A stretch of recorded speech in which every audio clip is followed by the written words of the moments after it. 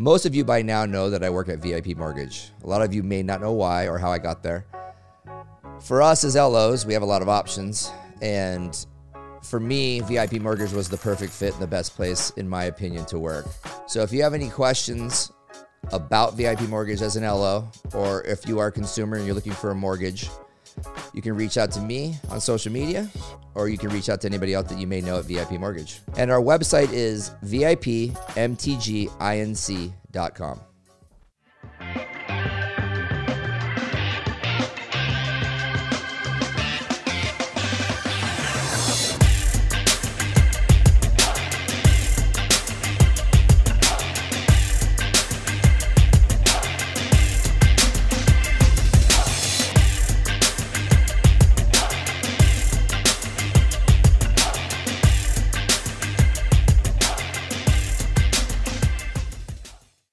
Our next guest is a fellow podcaster, a financial advisor, and a marketing guru.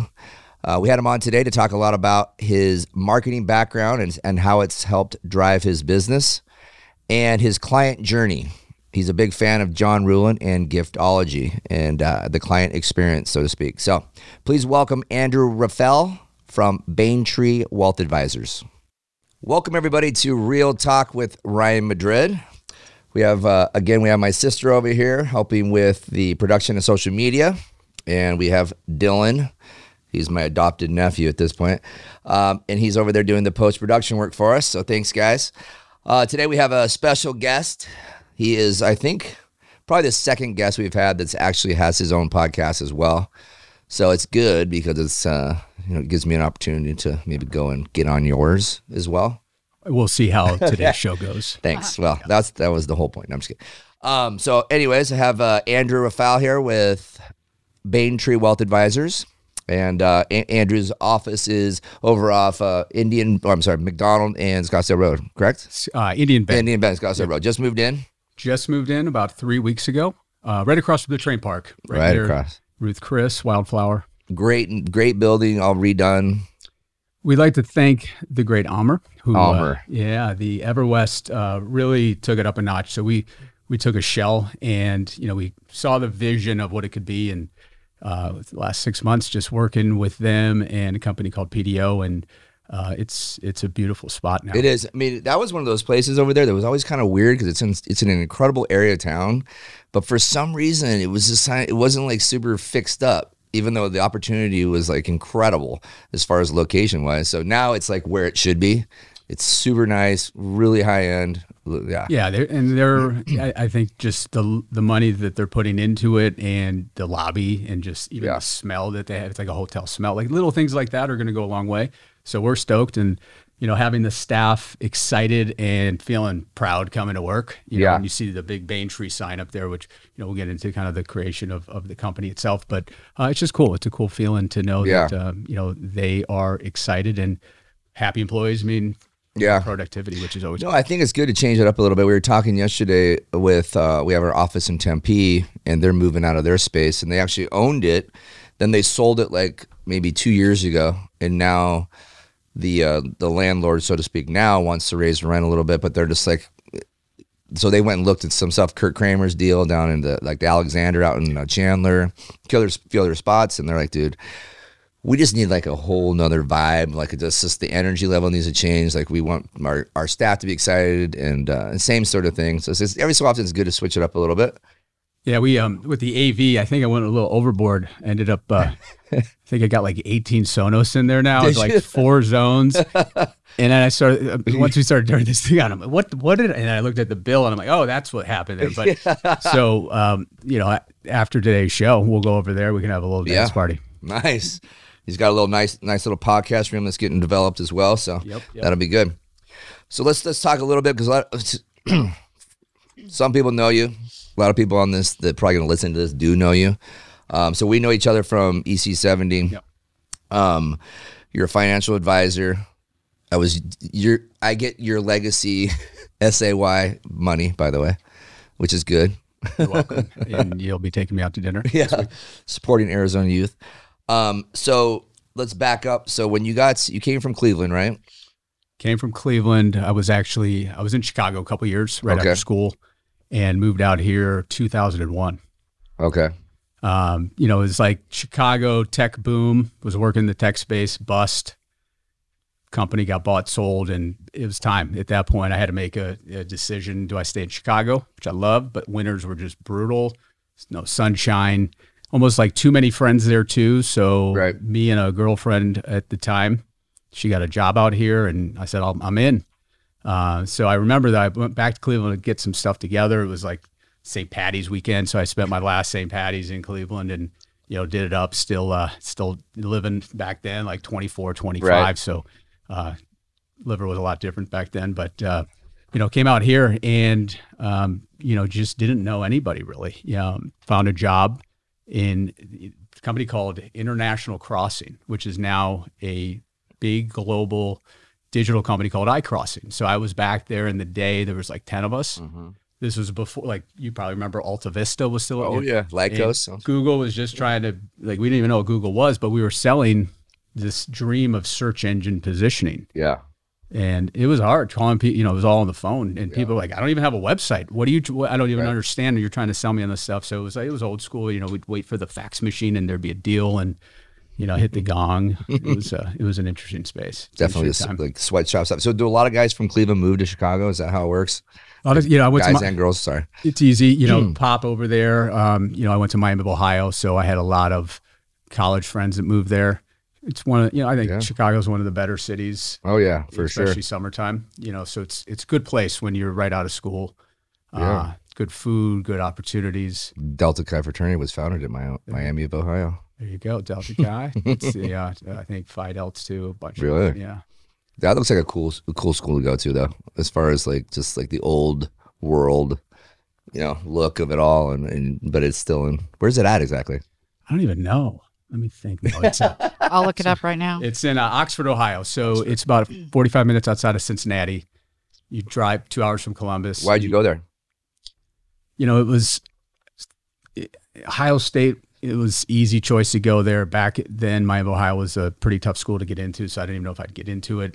I was thinking University of Florida, some other schools, and it was kind of just the easy decision. Yeah.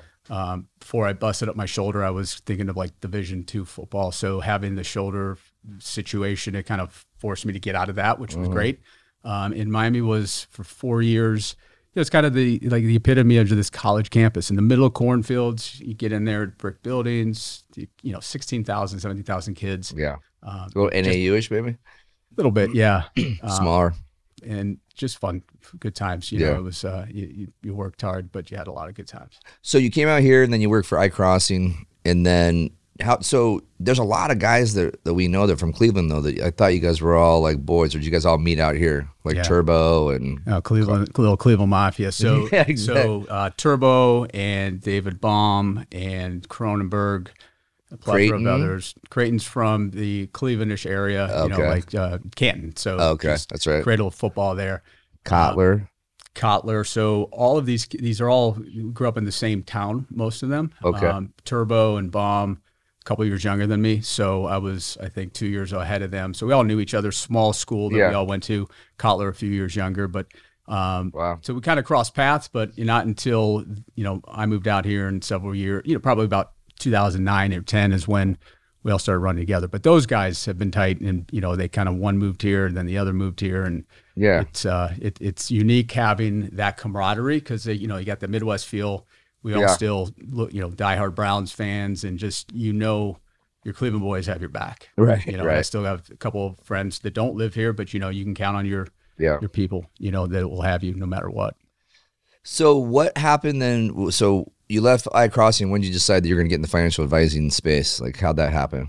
So I fell into it back 2003 or so. You know, it's kind of like, even though if I stayed at iCrossing probably would have been a good thing, but it just didn't feel right. And decided to make a change. And I started working for this insurance firm, you know, a little bit of estate planning as well. So a friend of mine got me into it, and right away, and it just felt right. Like I'm dealing with individuals, you know, 50 and 60, listening to their story, being able to help shape as much as I could at that time, you know, building out for them what can help them, you know, reach these. How old were you at this point? 26, 27. So did you find that, am I close enough to the mic? Okay. Yep. Did you find that being that young, but you probably looked really young too, because you still look young, that Thank you, Ryan. you got 50 and 60-year-old guys, they're entrusting you with their like in their insurance and their money and their life. Like, yeah, so that's definitely a tough sell. It was a challenge, and that was where I kind of poured myself into, because of that fact, like no one, like just learning everything I could, right? Not from Miami, Ohio, I was studied marketing, finance, and acting. So I had a little bit, but it's not like I went to the, Wall Street and I didn't have this training, right? Yeah. So it was trying to learn everything I could and presenting on that education side, but it was definitely a challenge. And, one thing that this company did, which was kind of that hard knocks again, is they would set us up. This was back, my first year or so with them, and they'd have a phone room that would set up appointments for us. And it was mainly out there in the field, right? So this is back when, you had flip phones, but you didn't have Google Maps. Right. Yeah. So I had this like McNally, like I had like that big old thing, and some of the people were like, "What are you talking about?" But like I'd have an appointment, and I'd be out in Surprise, and you don't know anything about anything but Scottsdale at this point. Yeah, and it was so it was interesting to learn about I was able to learn about Phoenix but then I'll have to be in Mesa like an hour later, and both of them no-showed me. It was like, so you have these days where you're just like, what am I doing? But the fact that young, having to, I don't think you can do this now, going to somebody's house, not pre-COVID, whatever, but like you can't do that today's world. But going in there and having to like knock, knock, knock, who is this? And building that and getting them to, understand who you are and trust you, and then decide to move forward. So it was power course of building these relationships, right? And so did that, but I, even though that part of it wasn't fun, it was still, you kind of knew that this is where I was destined. It was like I was able to bring kind of a multifaceted approach to what I could help them do. It wasn't like selling them stuff. It was more so building the relationship. So I like that side of it, right? Yeah. Listening, it's almost like you're a therapist. Right. It's probably like why you like the podcast side. You know, you get to ask questions, dig in, For sure. No, it's true. So then about 6 years into that, I basically stayed there for about 6-7 years and helped grow this company, built, made somebody a lot of money. And at some point I knew I needed to go do this on my own. Yeah. So this was like around 2010, and me and my ex-partner at the time that had worked with me since like 2003, we said, let's do it. And we were able to negotiate where we took 100 of our clients each, because the management didn't really understand that we had relationships, and that they're like, oh, we probably got everything out of it. Good, take them. So I still remember this day, like, and I don't think they knew that we were actually partnering together, but I remember walking out with my files, and I knew that was going to be my lifeline to start this thing. But it's 2010. I've got probably like a 3-year-old, and you just didn't even think about it. I'm like, I know this is going to work. Now that I think about it, I'm like, shit, I had this mortgage, all the, like, what was I doing? But you just make it, in your mind, you're like, I'm going to make this thing happen. Right. So it was a good stepping stone. And then what I realized is I needed to be able to provide a brand. I wanted to build a brand, and I wanted to be able to provide to clients all these things that I wasn't able to do there. It was more like a one-stop versus now what the dream was, let's build a comprehensive planning firm. And so are you a financial planner?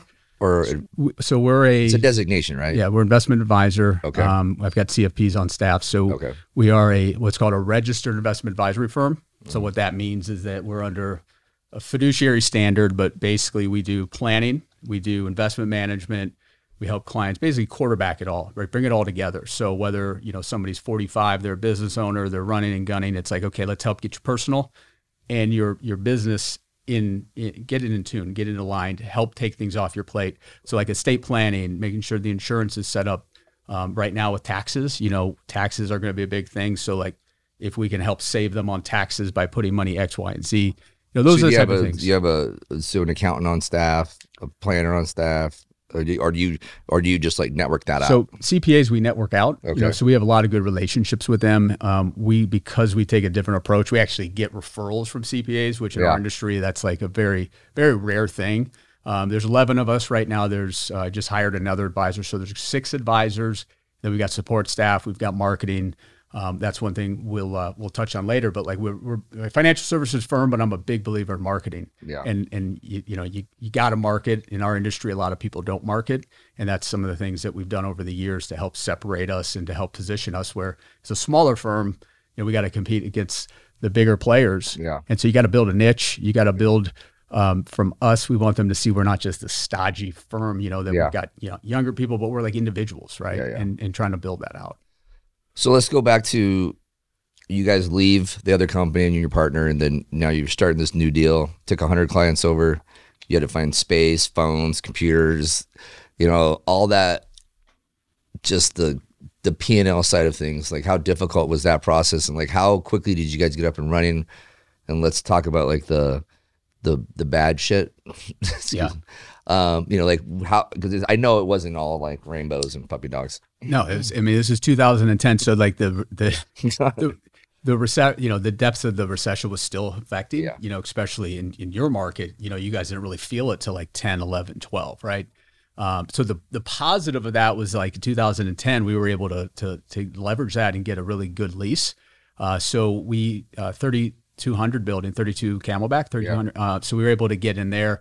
But yeah, it was like, what are we doing? We've never done this before. Fortunately, it wasn't just me. So I had this other partner and we brought some other people. So like it was like kind of hands on deck.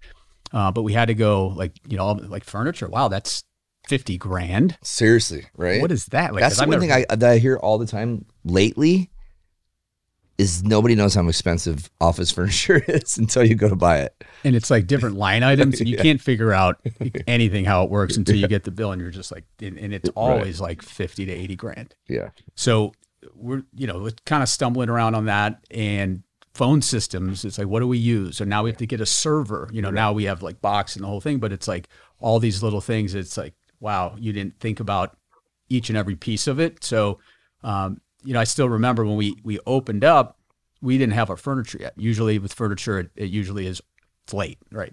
So we had like these poker tables and we're bringing clients in. They're like, it's a nice building here, but right. What is going on? You've got poker tables, you've got no phones working. So at that point, you just like put your head down and you're just like, we got to make this thing happen. And again, it comes to the fact that I think I had the relationships with these clients, because if I'm like, a lot of these advisors, right, they leave these firms and they can't bring the clients, right? Because then there's lawsuits and things like that. So if I had to start it from scratch, there's no way, and that was 2010. It's even harder to do that now because it's like I'm 30, we've got this new firm, who are they? And I'm trying to do a workshop, or I'm doing this or that. And they're like, no way. So having that core baseline was the one thing that saved us. But well, I mean, like the relationship side of things, I think this is a great point to make. It's like, you're 30, you're dealing with probably more like 60-year-olds, right? And they're probably, I'm just assuming this stuff, obviously, but like, I think that if I was looking down at like a 20-year-old trying to do stuff right now, and then I saw them just like putting themselves out there and they're like doing scratching and, clawing, trying to make it all work, I would have respect for them. I'd be like, dude, I like this.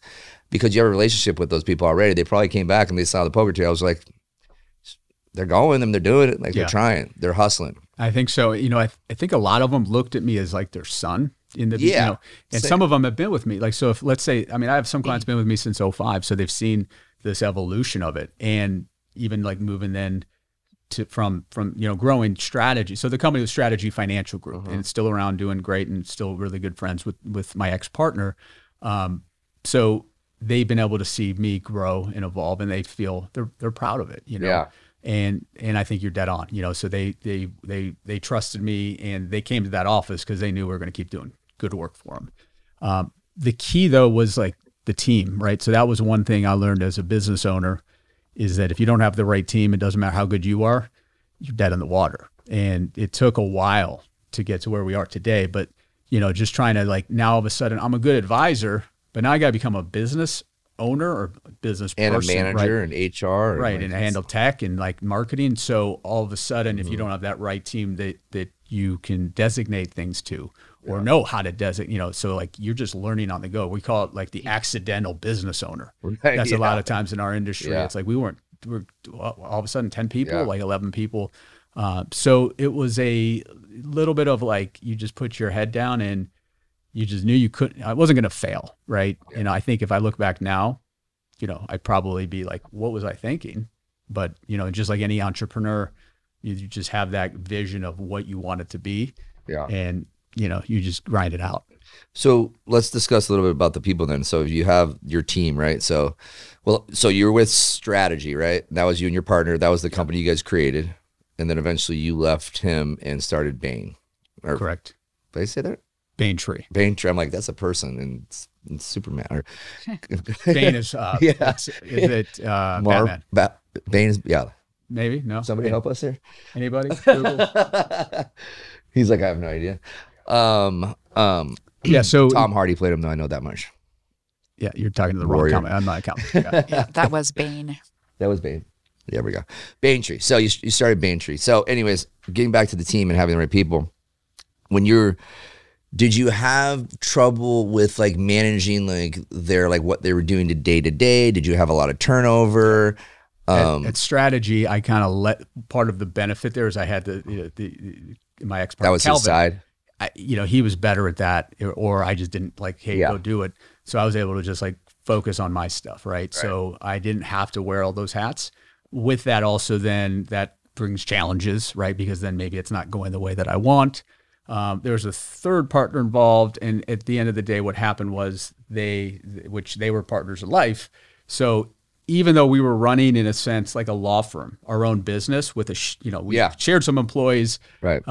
It was still one that I kind of foresaw that there was going to be problems, right? Yeah. And so, and I always wanted to build something on my own. So part of the benefit, and it took about a year, but because I owned, in a sense, my own clients, it wasn't like a divorce, like who gets the Smiths, who gets the Madrids. It's like, it was still pretty tough, right? To break up and do these things, especially in our space. It's so like compliance wise and things of that nature.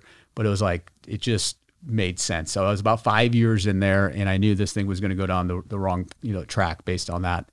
And so what I wanted to do is build something that I could fully control. And that would mean I'd have to step in and start doing things that I didn't want to do, right? And at that point, I didn't really have the full team that could make it work. I didn't, I didn't know what I didn't know at that point. Right. But like Bain Tree, for instance, a lot of people are like, what is that? And if you go to our office, you see. That's my next question.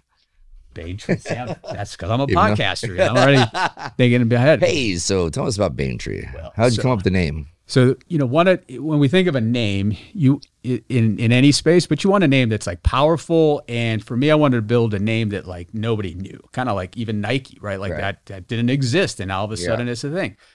So back to Cleveland, back to my roots. So there's a street real close to mine. I can't say I lived on it, but I was like right next to it, called Bain Tree, right? It is BAINTRE. I'm like, let's do it. Bain Tree Wealth Advisors.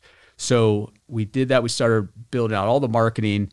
And I was like, I'm going to do this right. We're going to trademark it, the whole thing. And so get all the marketing in, spend all this money. And I get this letter, like before we fully launched from Bain Capital, Romney's company, and it's looking it's like 6 attorneys on this thing. And they're like, you're in breach, right? We're cease and desist. You can't use the name, yada, yada, yada. Now, at that point, I had a decision to make, right? It's like, okay, do I want to fight these guys? It's like Bain Tree. There's all these Bains out there. It's like, that's a street that there it is. But what's 2 years? What if I win? What if I lose? So it's one thing if I was like 7 years in and they come after me and it's like everybody knows it's BA. So what I did, sat one and I had like a glass board like that. And I just started thinking and I was actually on the phone with my dad and we brainstormed. He goes, why don't you change the I to a Y? And so I get up there and I write it and I'm like, that's looks better anyways. That looks amazing, right? Yeah. So we go back to Bain. We're like, this is what we're doing. And I call, and my trademark attorney was helping me through all this. I go, why don't we ask him for some money? She's like, what? You're not going to, they're coming after you. I go, well, look at all this like headache and I got to go spend another 20 grand on marketing. So they gave me a call. I mean, it was like just a win, but like it all worked out. They gave me a couple $1,000 and it couldn't have been better because now there is no like Bain Tree, BAYN. There is nothing else out there like that. Right. So it's got that name to it. We've got the nice tree. And for me, it's always got that connotation back to Cleveland. And now we're building this brand. And then we created a tagline, you dream, we plan. All this stuff is trademarked. So, that type of thing. Like when I make that right on Indian Bend now and I see Bain Tree on that building, it's something that awesome. Makes me smile every time, Did you hire a company to help you with like your message, your vision, and all that stuff? Like so I've had dream, we plan. Yeah, so a lot of that came like just marketing background. Okay. Like I had, I mean, that kind of stuff comes to me. So I had some great marketing people internally that worked with me. Got a great web designer that's from Cleveland that I work with religiously. Cause we looked at, coming from that iCrossing space, like years ago, I'm like, okay, digital is going to be the thing that sets us apart. So with digital marketing, it's one that it's a long game. But like what we looked at on that is, having the tagline and then being able to present out who we are and create the website. So it's very like it's user friendly. And then the other thing was like the content, right? Content's king, like the podcast. I looked at 2017. I used to do this radio show back in like 12. It was some BS show, on Saturdays and Sundays. And I'd spend all this money in 30 minutes and then it's gone. Right, it's in the ether, and no matter how good you and I could have had the best show, right? And we had some people listening to it, right? But where it's gone now. So podcasting, AM radio, or it was AM radio. It was like maybe KFNN or whatever. Yeah, one of those where you'd pay to play. 1510, yeah. You'd go in there and you'd shoot it. We'd actually wasn't doing it. We never did them live. We did them like Thursdays, and then it would play, and then you'd have a call to action. They'd call in, and you'd actually you'd get leads. But like then it's there's nowhere that it lives. Yeah. So that was the one thing with podcasting I looked at years ago. It's like I like this medium. I listen to it. Mm-hmm. I can now bring on guests that I can learn from, and let's build a whole show around it. And then it lives forever. And then it ultimately that helps on search engine positioning and things like that. Yeah. No, for sure. He is a competitor of yours, but a friend of mine. I mean, not really a competitor. Did the same thing. Yeah. But he was in sports radio here forever. And then he became a financial advisor right around the same time I got in the mortgage business, probably 8 years now. And he still does a radio show like every morning on, I think, 1510. And it's like, that's like his deal. Like that's his marketing. He's been doing it for 30 years now, like as far as like something, but he was pretty big name for local sports radio. And, he says, it's the greatest thing for him because a lot of people still, they're like, we knew you from sports. Now you're over here. Great. And they have that, I think with radio and in podcasting is they have that comfort level, right? Yeah. With podcasting, like the ones you listen to or your people that listen to yours, they get to know you more than they knew you at all. So there's that comfort level where like in your industry, right, they're getting, I'm sure you do this because you enjoy it, but it's also great marketing for you. Totally. So now if I've got all these people to go to with the loan, I'm going to go to which team do I go to? Well, I kind of like this Madrid guy. He seems to bring, he's good dude, brings value. And so that's the type of thing with the radio too. It's like they get to know, or just like TV, right? They get to know. And obviously with him knowing that background and having the voice. I think the video side is a huge part of it for me. It separates it so much for me because I listen to even like famous people that have their shows that are super popular. I lose completely like interest. But if I'm watching like ones, I get, because to me it's like I pay attention to more of like their actions just as much as I do what they're saying. So for I think that, it's great that you're moving into that realm, obviously, because you're more radio now or more just audio. But I think it's super important. But I was going to just say something to Trish because it's like she kind of relaunched this for me, or we did together, but like it was kind of her idea to bring it back, and because I just didn't know how to do it, like where to go. Like you were saying, like you have to hire people and you have to figure out who can do the post-production, or do you go to a company that costs a ton of money? But it's so much more than just this, right? Then you got the social media side of things. You kind of have to keep it going. Then you have the, like we don't get into the SEO things, but we're gonna start, right? But we're just trying to get this thing to a place where it matters enough so we can start gaining that traction. But you got to get people to follow YouTube. So you have to have, like you said, call to actions of some sort, because it's not great just to have it post on iTunes. Yeah. Like you have to have people go on YouTube and liking and subscribing. You got to go to Instagram, and if you have followers, you got to go to Facebook and LinkedIn, and it's just a whole thing.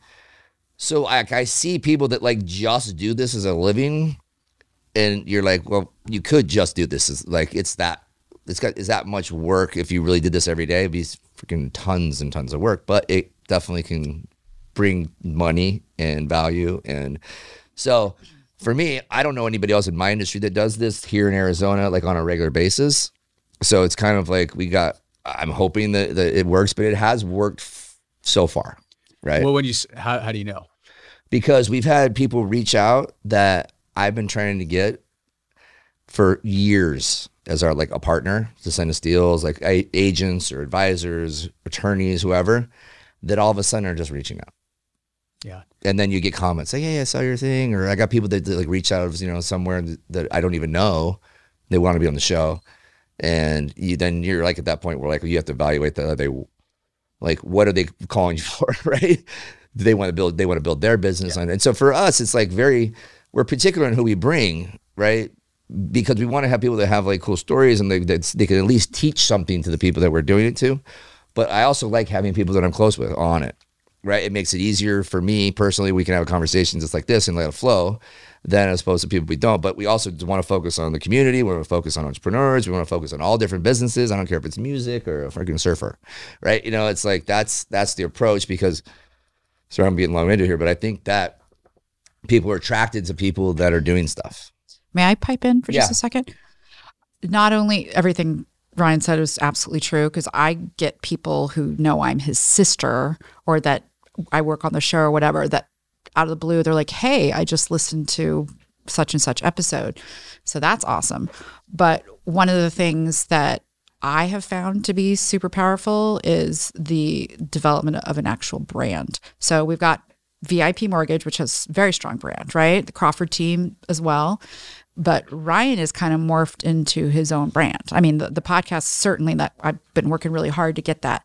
But I think organically for him personally, he's turned into much more than just a person. He's this larger than life kind of thing here locally, right? So there is a law of attraction thing, I think, going on, and people want to be a part of it. I mean, even if they're not going to come on as a guest, they're commenting, they're supporting us. And I think the awareness. And they're giving a shit too.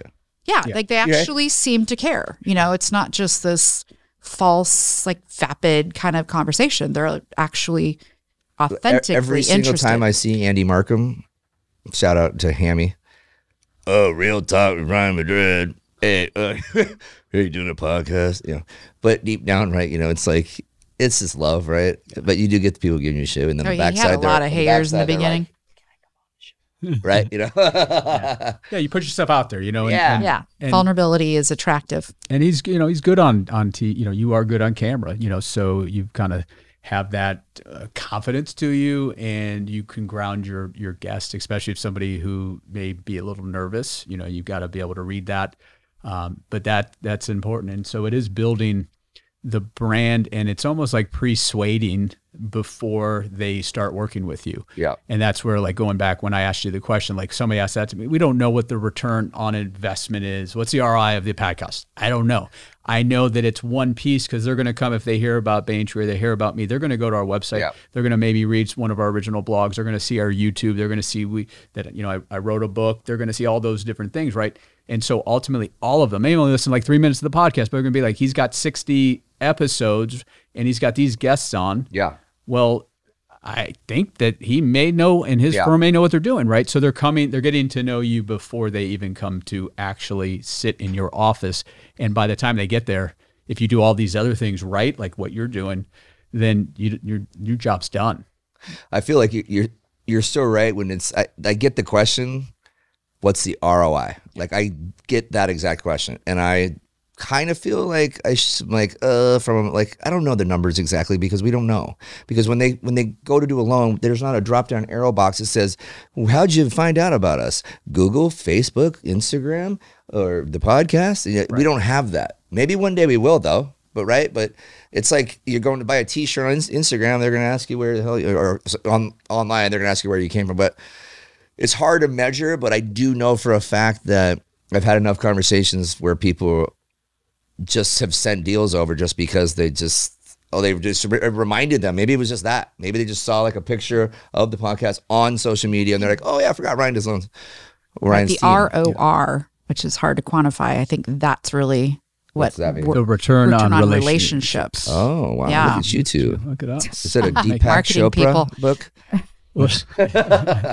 And there's a gentleman, John Rulin, who wrote a book called Love Giftology. Dude, that's what we live by, giftology. So he was actually just spoke to us at an EO event, Entrepreneurs Organization. It's the second time I've seen him, but he talked a lot about the return on relationships, right? Yeah. And so that goes into a whole different genre there, but yeah, he's great. it's so good. You know, Dude, it's like those gifts, yeah. like instead of, I don't want a VIP hat. I don't want to, I want something like, You know how much I talk about this guy? And I give books because we used him here because Max Hansen knew him from YPO. And this is like 6 years ago. And when I found out about him, I called him to do some recruiting gifts. It was like a 4-part series of gifts. And he kind of showed me his whole, like the system was incredible. Like, I mean, he sent me a Cutco knife set.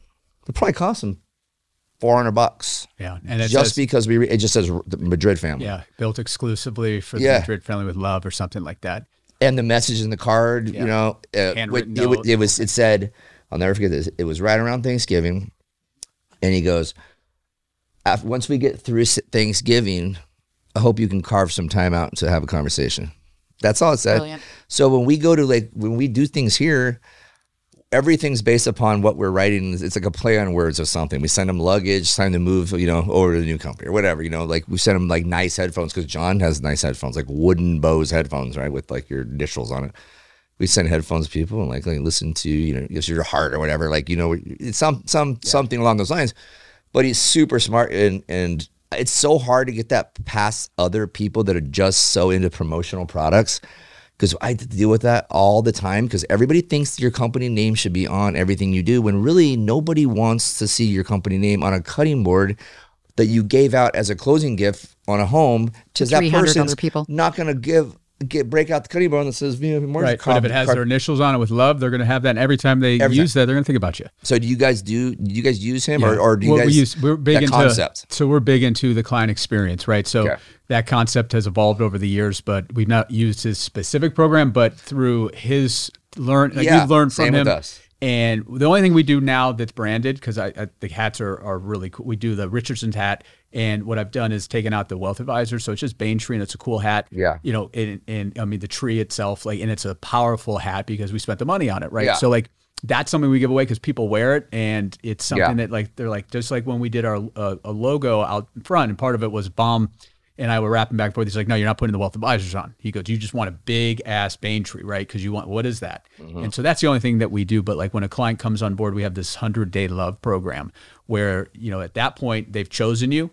You haven't messed up at all. So you're at like the peak, right? So having this whole flow of what they get and like something like a simple money tree we send them, right? And this happens sometimes when they, become clients or a year later, but the clients love that. It's like a $45 gift, right? But it's like they thought about us and they think about it and they see that's my money tree, right? Or the gift baskets. Back in the day, it used to be, Bain Tree this and this and that. Now it's all customized as best we can, right? Yeah. The other thing we do on our top rated clients every year, birthdays and anniversaries, the team gets together, a couple of them, and they come up with the original, like a gift. So it's not like everyone gets a different gift, but the gift that we're giving is something that for that year is something that they remember versus sending them, the cake or like as Rulin, he talks about don't ever give gifts around Thanksgiving or Christmas. Don't ever give around Christmas, right? Think outside the box there of when they're not getting stuff. Yeah. Things like what we do, we have the relationship with the CPAs, right? So we build and harness and leverage these relationships. Pre-COVID, we do once a quarter. They need CE credits, like continuing ed. So every quarter we host an event at Seasons 52 where we bring in a speaker. They get to eat. They get their hour. They get to see me and Brian. They get to see, there's Bain Tree again, right? So again, return on relationships. What's your return? What's your ROI? I don't know. It's cost me $1,200. I get 25 people in there. Well, since we started doing that, the amount of referrals that we get from CPAs, because they know we are not just coming at this way. We are really, we really believe in our craft. But what we do around the tax time, right? So with it being pushed to May 17th, within the next week, we're going to be hand delivering, to like our 15 of these CPAs to their firm, a gift basket, like a spot, like a kind of a relax. It's almost through this type of thing. Yeah. So that hand delivered, it's like, nobody else. Do you hand deliver it, or do you have somebody? Like our team does. Okay, you have somebody go hand deliver it. Yeah, but it's from we're having somebody from Bain Tree that hand delivers it. Right. That's and that's just like and it's something like you said. It's like it's the message is you're almost done. Go to the spa, go to dinner. Here, it's everything. Just relax. Here's something, and then here's something to help you do that. And you think if they're having to weigh out, okay, I've got 2 advisors. Yeah, I think they both do a good job, right? Or I know they do. which one are they going to, probably lean towards? Because we built that, we're in harnessing those relationships. So those are the things that like you got to think outside, and it is, spending money can go from that, tenfold in that realm. You can't think of like so many people in our industry and financial planning. They don't think of marketing. They don't spend on marketing. It's like, it's just how it is. Like we look and say, let's spend at least 10% of our revenue on marketing. And I always, because I have that marketing mindset, let's try different things, right? Yeah. We have with digital, we have to try webinars, we have to try Facebook ads, we have to all of these different things, but it's like, they're not all going to work, but I'm willing to spend the money to figure out what works and what doesn't work. And that's, for the team that works, marketing team on our side, they like that because I'm not just no, it's let's do it. Let's think about it. And three things may fail, but I'd rather fail and know that the fourth one really worked. Yeah. I mean, you're going to pivot all the time too, right? Those gift baskets are great for a while. And then all of a sudden you're like, I don't want to do the gift baskets anymore, right? Yeah. I mean, we go through this whole constant flow of like, everybody got a wine bottle, but when you're doing 100 deals a month, it's like, you're start going, okay, does everybody even drink wine? Like you don't even know these, right? It's like, there's a lot of assumptions and things but the whole client journey and client experience, right, is super important. I think we follow the same sort of like motto. Like it's just, everything's got to be about the people and doing a little bit more than everybody else, because you got to assume they're talking to at least two other people, right? So if you make the experience better for them from the beginning with something that's meaningful and show them that these people are professional and like they're a little bit advanced, and it definitely, this slim chance you're going to lose that deal versus somebody else. So do you guys ever go through dig down into like, say you really wanted Trisha Madrid, would you guys go into like her social media and like look at everything that like, where she go to college and what is she into? Like, what is she like? And be like, we're going to get a specific gift for that person. If she's a client already? If you're trying to get her as a client. As a client. We probably wouldn't go to that detail, but what we will do in that process of, are they going to choose us or not? Or are we going to choose them? Like one of my guys, he's working with somebody that would be a good fit for the firm. He knows this guy likes USC basketball, right? So he went on and he got the eBay and he got this like autographed USC ball. I forgot even who it was, but like, it costs $50. And so then we send that out with, hey, we're here to want to help you slam dunk your retirement. Something cheesy like that, but it's like, that little thing versus something else. So that's where I was going. So like for you maybe recruiting somebody, you would do it more than you would if you were trying to get like a client. Well, that was for a client, but like, so I guess, in sense, like, but we're not going to like, cyber stalk them and just go, No, I'm just curious, like on some things, I think it just comes across better. If you know for sure that somebody's a Michigan football guy, get him a jersey. Yeah. Which is like, they'd be like, this is unbelievable. Yeah. So at least have a conversation. They'll have a conversation. How do you market to realtors? I mean, I would assume that is a decent referral source for you, right?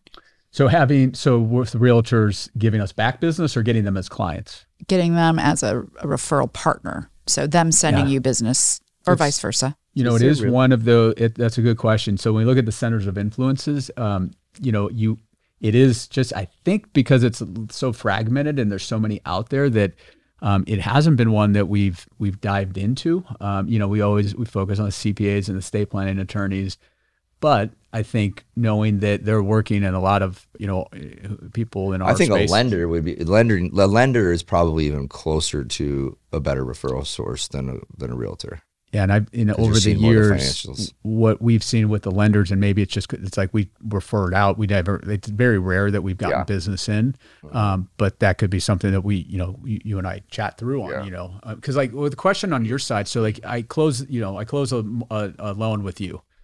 Now I was a great client, but now what do you do? Like I may never use you again, but like what are you guys doing to keep? Like, how do I stay in tune with you? It's a great question, because that is a problem, I think, for one-off people that don't have a good database. But we're so CRM driven here that every single thing that goes on in our life, if it's not in the CRM, it doesn't exist.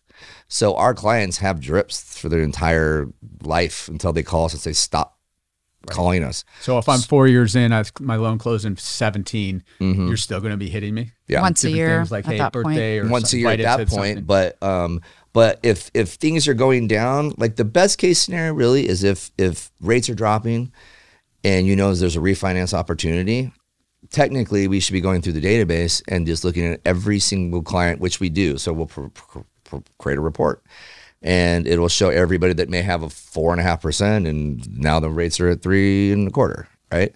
So all those people technically should be getting phone calls, and it depends on how busy we are. But I mean, that's what you should be doing, obviously. But I think we do a really good job of keeping past clients, probably better than most people do in the industry, because of how diligent Stuart's pretty much created.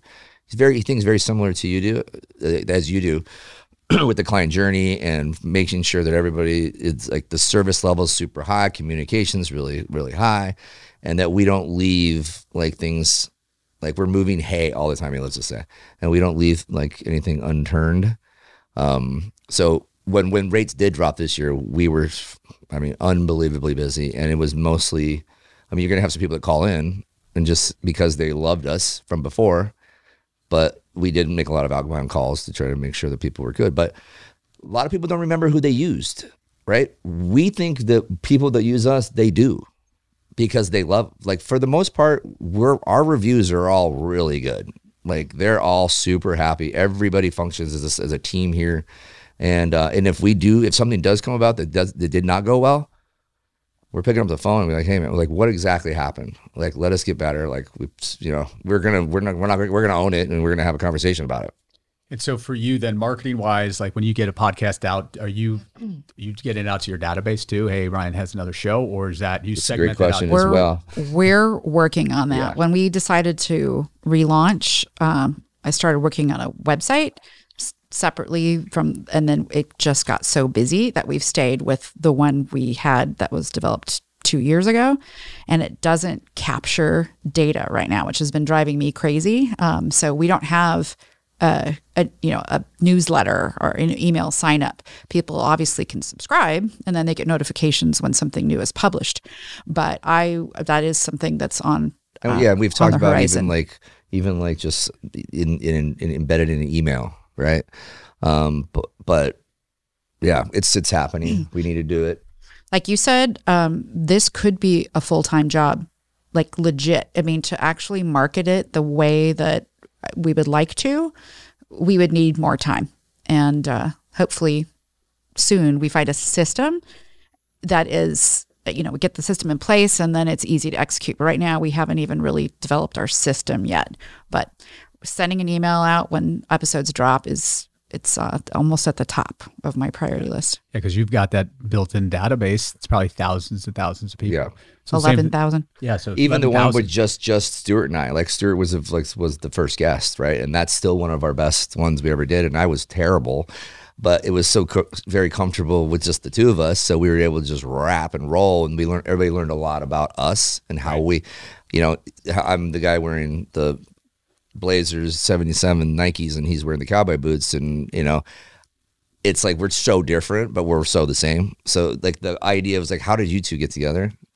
That story's there. Even like some of our agents, the people that don't know. So I think that episode alone is really cool, and that should be like sent out to every single client that we've had, or every time we get a new client. Yeah, that's a great idea. Get to know. Here's Ryan and Stu. This is like where we rolled. And that's the one thing I've realized over the years, having all these episodes and the blogs and this and that, it's like repurpose that stuff. Totally. Right? And you have 90, right? 60. 60. Yeah. So it's, but still like most in our industry, or not our industry, right? But at podcasting, I think the average, no one lasts, like it's 90% that don't get past 10 shows, something like that. Yeah. And I know every asshole has a podcast, right? But it's like, are they doing it? Is it an 8-minute show? It's this and that. But like part of what you guys can start doing, if you're not already doing it, but like we pull out little snippets, right? Like a 4-minute, and we'll splice it in. Like inside of every podcast, you could probably have 7 or 8 different things that you can repurpose at different things, like in the newsletter and social, because like you said, attention spans are so limited now. So they want bite size, which obviously you're doing with your IG stories and things like that. But even on YouTube, having like creating a whole playlist of just like 4 minutes of the best stuff. That's also super time consuming, very expensive to do as well, right? So we did do that, and at the beginning, and my nephew was going to go crazy. But that also was before we had the nice cameras and everything too. But you're 100% right, because if you go to like YouTube and watch a Joe Rogan episode, you can watch 15 different clips from that same episode talking about exactly what you want to hear. And that's it. I think we need to get the likes and subscribers there too, to be there before we start putting a ton of more money into that side of it. But you're right. I mean, that's where it has to be. Like Gary Vee is big on that, right? I mean, he does one video and then it goes out to like 32 different places and different sizes. Is it a 30-second this? Is it a 7-minute that? And he talks about it all the time. Like, record something once and then just deploy it all over the place. So when you did that, that was all audio, right? So they cut out snippets on that. Have you done a video style like that yet? No, I haven't. Okay. The audio is easier because we use this thing called Wave, and I'll just like, here, I like this from 3 minutes to 4:30, and then we put it there, and then you have that little like frequency. So it looks like, we have a Wave account. Yeah, so it's like that. Boom, send that out. That's a good idea too, actually. Yeah, we have the account already set up. The audio out, and just throwing little clips. That way it's a lot easier. You can, and I actually sometimes just do them because it's like literally with the software, it's like, okay, put the JPEG in there, so you've got the design, and then you upload the audio, and then it's really easy to. You don't want it more than like a minute and a half. You want to keep it simple, but then boom, that goes up for one of our Facebook posts instead of the whole thing. But then teases it, hey, listen to more, go to this place, or click here, so you get a call to action. So you also look at marketing interns, so ASU or Grand Canyon, having them out there, because I have a financial advisor or planning intern, but that was one thing where now we're in the office, I can hire more people, is having somebody on the marketing side that can work with our current marketing team and do a lot of the grunt work and the stuff that they know probably back at hand because they grew up this way, right? That would be Paloma this summer. We need a grunt. Just have me hire my niece too. Okay. Yeah, we need it. We need like database cleanup and what you just said, somebody that we could just not pay a whole lot, but she already knows how to do that stuff. Look at us. We're just this is like a Crawford team. Dude, so no, hold on. Planning so this is where we were going though when we were talking about doing this in your office before the compliance thing came down and we couldn't do it. So we were going to have the studio there. Well, our idea was kind of like, okay, we can have like a studio other people can use. We can have people like Dylan and Trey who are geniuses at like this sort of stuff, and people would come to use it, and they would, it's like you having, like you said, I don't have somebody like him. Yeah. Well, you're gonna need it. I know. Hey, can we talk afterwards? I haven't got a deeper voice. He's freelance. He's got a great job though. So he does this for us as a favor. But Trey will be around. Hopefully Trey will move back from LA. And Trey, so her son, he went to Toronto Film School, and then he came out, and he's like just doing stuff, but he's trying to still figure out what he likes. It's like, oh, I'm going to go, make movies, and then you realize you're not really going to make movies. You're going to make rap videos maybe sometimes, and then you're going to do like a TV show that you hate, and you're going, okay, well, corporate video work. Right, or in corporate video work, and you're like, okay, so I got to figure out an outlet. But I see this, like, I see the excitement of like Trey and Dylan like going, okay, could we do something big enough where we could get Trey in here full time? I don't know, but could we do, if we had enough people going to the same studio, but we're not, it's like, it's not all about podcasting, right? You know what I'm saying? But I think it's cool to kind of have like a one-stop shop though. I mean, that's how I started, in a place that had a one-stop shop, and they were very good at it, but it was expensive at the time for us because nobody really understood what we were paying for. Now we're like, okay, it wasn't that expensive. And they did a really good job. Yeah. And so I don't know. I mean, I think there's a lot of opportunities for this. And like you said, there's not a lot of guys doing it you're doing. Who else is doing that? Do you know that we know? Anybody? That does podcasting? Yeah. Nobody. Yeah. Okay. Yeah. I mean, it's one, because it does take work. I mean, and you have to also genuinely like having conversations, like and like asking questions and listening. And, like I hate podcasts or anything where it's like, here's the questions I'm going to ask you. And then it's so like matter of fact. And it's about like, you got to, it's got to flow better. It's good. And you get better and better. I mean, did you find yourself at the beginning where it was like, it wasn't as easy as you thought it was going to be? No, it was always pretty easy for me. No, it was one that you learn, definitely having confidence in the material. Like I definitely I should prepare more. I can, fly the hat like, okay, I've got this guest on, I'll spend an hour beforehand. Yep. That doesn't really do as much justice, but I can still pull it off. I've got their different bios and things like that. And for me, I work better that way anyway. I just like get into the flow, and I don't love to pre-prepare. I just like to go. And so I know enough things. I'll maybe listen to something that they've been on, enough things that I can then take it and know what direction I want to go. And then you just never know how it's going to go. And so I think that, I don't know if a lot of people maybe doesn't have that confidence. They don't have that confidence to just do that. They need to be super prepared. And to get super prepared means you got to have the time to do that. And that's the one thing that time is finite. And that's where a lot of people look at this and say, well, I don't know. How do I get that team and that team and that team? And what do I do? And what's this? And what's Libsyn? And I don't understand. And so it's just, it's a whole complex world. Yeah. But, and that's why there's not that many that do it and do it well. And I found that it's all situational, right? So I think a couple of my better ones have been one of each, right? So once a person that we know wrote a book, and I read the book, and I found a ton of stuff in the book that I thought was really cool to talk about. So that flow was really good. I mean, I was asking her questions that she didn't even remember from the book. She's like, wait, did I write that in the book? And I'm like, yeah, you wrote this in the book. And then I have conversations with guys like you that we just basically, you know, Bain or Baintree. I mean, it's either you're from Cleveland and we're friends, but I know what you do, and I know enough about you and where we wanted to go with this because we had a quick conversation, right? Yeah, it was like 6 minutes, 6-minute conversation. Right. And there's other places we could have gone on this too, but we had a conversation. Should we go with those places? And no, we're not going to go those places. But no, I just think that this is a great opportunity, obviously, for people that want to get out and do something else marketing wise. But I mean, and I like having with the banter back and forth, or all of a sudden we forget that you're there and then you bring it up. It's like having that little bit of that moderator, or it actually calms my nerves, to be honest with you. Like, I got a soothing voice too. It's like, I'm the Jamie of Real Talk. What's that? Jamie Rogan. Oh, was that? I don't even remember. That's Rogan's. Oh, I guess I don't pitch.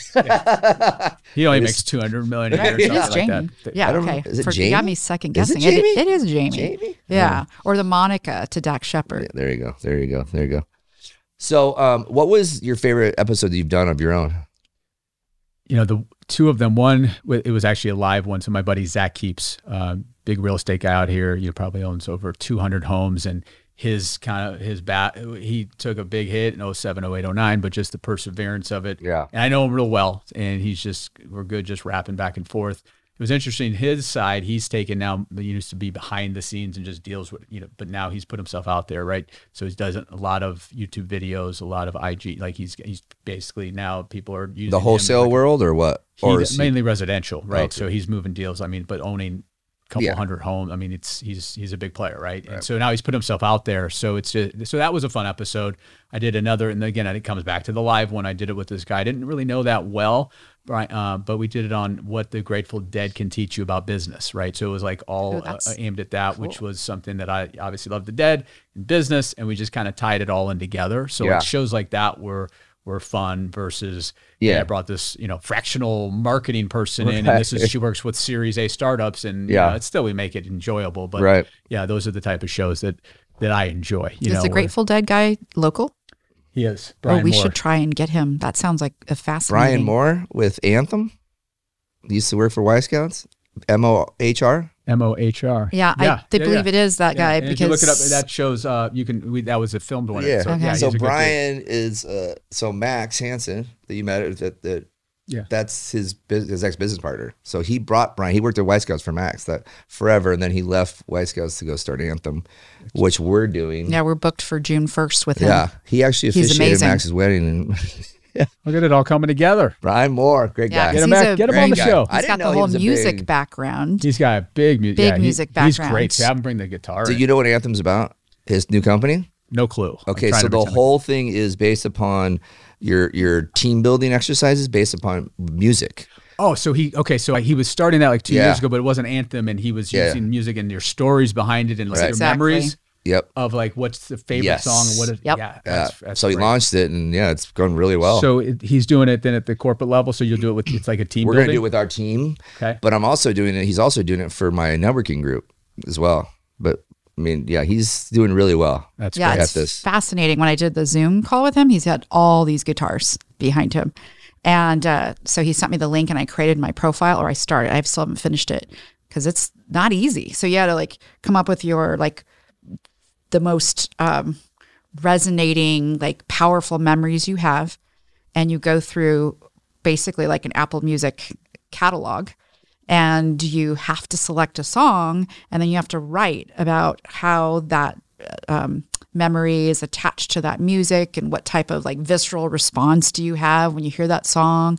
And you have to date it. And like when you go to do it, Ryan, I can actually at you so that you can come in and comment on my memories, because a lot of them are tied to you and the family. It's fascinating. I was so sold after I got off the phone with him. I'm like, we have to do this. He says like people just like, because it's a homework assignment, right? When you come in and do them, he's done most of them have been Zoom, but he's like people you would not expect, or people that have never cried. You'll see like emotions come out with, and then people, the teams, companies, they all leave. I mean, he did it for West Point one day that he was like, I got a meeting with West Point tomorrow. You see like just people getting just real with like, hey, this song reminds me of when my dad died, or, something like that. And it brings out this fact that now you get to know Dylan, which I didn't know much about Dylan before that. And, you know what I'm saying? Yeah. It's smart. And it's going to incorporate with movies down the road and all kinds of stuff. I think it's awesome. Yeah, no, it's super smart. I remember when he was coming up with it, he wanted, like, there was a beta on Facebook a couple of us were taking. So yeah, that's great. Because it is powerful. I mean, you can think back to songs, and like you can even just like, there's one like that song by James Lade, right? It was like probably when we were 93, 94, but like, I mean, it wasn't a powerful moment, but like I still remember the car I was in, the crew that I was with, these girls, like what we were doing, where we were going, is like, why does that song, kind of an uneventful night in the scope of everything, but it's still like it brings me back to where we were leaving.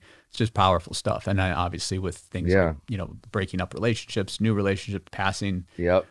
But yeah, that's smart. We'll probably have to look at that with our, because I'm sure he would look at it. I mean, team of 10, definitely do that. Yeah, for sure. I was thinking he would be good to bring on the podcast, actually. Like, he's a very charismatic, for sure. super smart. Yeah. Oh no, Matt. I mean, great Max guy. said that to me this weekend. He's like, "You got to have Brian on. He's unbelievable.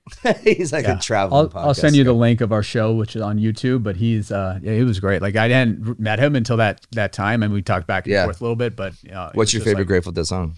I mean, it's so difficult. It's like it depends on the mood, it depends on the day, it depends on the week. But there's like kind of your set like that you love. So it's hard to. I went to the very last show, by the way, in Soldier Field. Soldier Field, first and last. First show, left, came back to Phoenix, and like we're all going to Grateful Dead shows. And then he died before, because he was going from Chicago to Phoenix, and that week in between he died.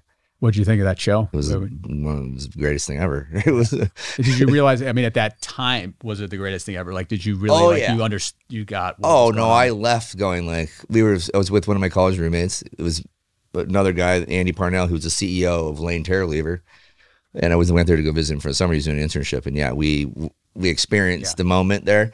Like, we were at the very top of Soldier Field with our back up against the like announcer booth was right up there, and we're just going like we'd already liked it. Yeah, we were at NAU. We were listening to Grateful Dead a lot, but that was like a whole nother experience that I think that's where I see where people get crazy into it. Yeah, and then so that's the same thing that's happening with Fish, right? Yeah, Fish still going. Or EDM festivals. I mean, it's all the same thing, right? As far as like, you just get like to camaraderie. It's and obviously with those shows. Not like you're not going to go see the Rolling Stones 7 times because it's this. How many times can you see the exact same set list? Yeah. But with Fish or with Grateful Dead or now Dead and Company, it's like every show something different is going to happen because we're going to pull from the catalog, and you just don't know what tangent they're going to go in might happen. And a lot of what we talk about with the business, with what Grateful Dead can teach about business, it's just the what they created there in the culture, and the mini entrepreneurs that are tied into it, and that whole premise there. I mean, they were also one of the first to, really realize that the power is the fans, right? The fans, let's let them tape, let's let them do whatever they want, because then they're going to give you the tape, they're going to give you, and then that was the best marketing they could do, right? By having it open it up. They opened it up. They kind of that now where we are, everything's open. Back then, that was unheard of for them to do that. People were like, well, you can't do that. You got to sell it. They're like, no, we're going to allow them to tape it, and then they're going to go. And give it to their friend that maybe had never heard. Right. Like, I got it. Wow. Because otherwise you can't, you think of that show in 95. It's like, how do you really express that to me, who maybe only heard the live album, right? Yeah. So now it's like, no, listen to this tape, and you're like blown away from it. Yeah. So same thing, like, I mean, I don't know, Dave Matthews, whatever, but he's still doing it, and Yeah, people like, no. he just brings good, it's good Good vibe. And I expect, especially with this last year, music is going to be, once that starts getting going, it's going to be the, I think the pinnacle of that big, just bringing socially and music and kind of tying into what Brian's doing, the emotions of it. Do you, is a Grateful Dead show the best show you've ever been to? Like if any concert? I think for me, Beastie Boys, that kind of, that resonates with me as one of the better shows, just because of the energy, how young I was at the time.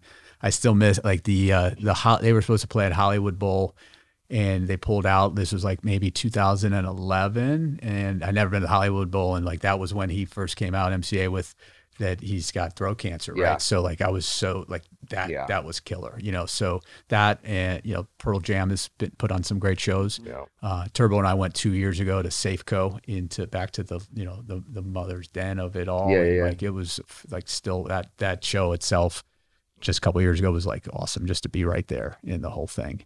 It was at downtown Seattle. Is Safeco Field where the Seahawks play? See, the Mariners play. Oh, the Mariners play. Yeah, Okay. it was awesome. It was good stuff. Cool, man. Well, we've gone a little over an hour, but we usually close out by having some rapid fire questions that are pretty fun. Try to keep them quick with the answers, but sometimes they go a little deep. That's right. All right, first one. I'm going to be the one asking them. Name one thing you've learned the hard way.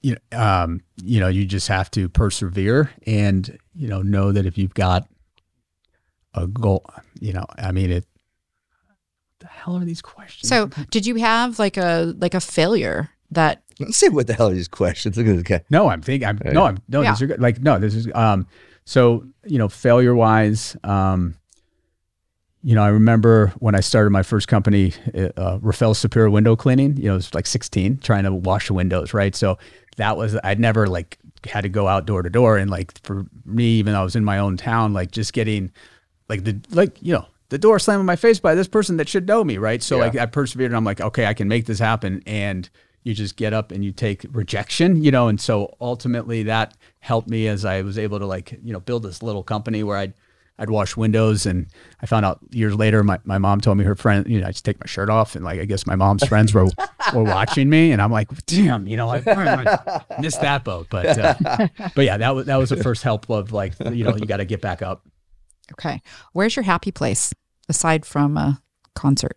Right now it is I picked up road biking about a year ago, and being out on the road, and sometimes with a group or just myself, and just being able to take everything else that's on my shoulders and the stress, and be able to just focus on where I am at that time, whether I'm the solo ride, I can just think. And then another is like, I love the sauna, right? So the sauna for me is like, I'll go in there, hopefully nobody's in there, and just spend 45 minutes and just get into myself. So those two places while you're there. Exactly. Okay. What's the best compliment you've ever received? Just that I care, empathy, and that I am true to who I am. So, not putting on a front, and just, being open and letting, and not judging people. Yeah, that's great. What's one thing your mother or father taught you that completely changed your life? I look at, with my dad, it was just, grow up in Cleveland, and, he was dyslexic growing up. He wasn't supposed to go to trade school, and he figured it out for him. So work ethic, like just grinding it out, taking care of his family through a lot of things that happened, and just never complaining. So kind of watch that, learn from it. And that's the one thing that's instilled in me. And I think out in this town, like versus others, if you work hard, you don't have to be that talented. You work hard, you're working harder than a lot of people, you're going to just be successful. So that was something that, he didn't really teach me. It was me watching him. That's the best way to teach your kids, right? Just by demonstrating. All right. One last one. Which author, mentor, or book has been the most influential in your life? aside from giftology, which we already discussed, but something a little more profound. That can be it.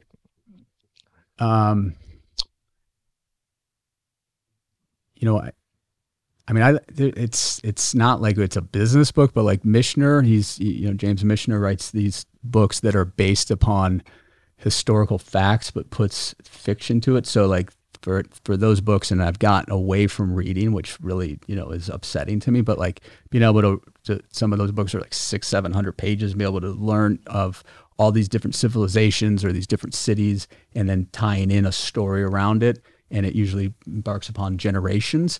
That was something that you can't learn that stuff in school. So it was helpful to open my mind up and think differently and get away from like all these, business books that you read or the Wall Street Journal. So that was something that, I hope like my daughter will be able to dig into that type of thing. And it's just harder now because our attention span's so much more. Those are going to be out. Those are going to be movies, and then people will watch them. Clips. All right, that's all. That's a great answer. That's all I had. Yeah, that was a great way to end it there, buddy. Great questions. Good answers all the way. Very good. That was thought provoking. Again, so thanks to Andrew Rafal. Thanks, Trisha. Thanks, Dylan. Everybody, the only way this works, like I said last time, is we need people to like and subscribe. Go to our YouTube page, please. Our Instagram, Real Talk with Ryan Madrid. Facebook.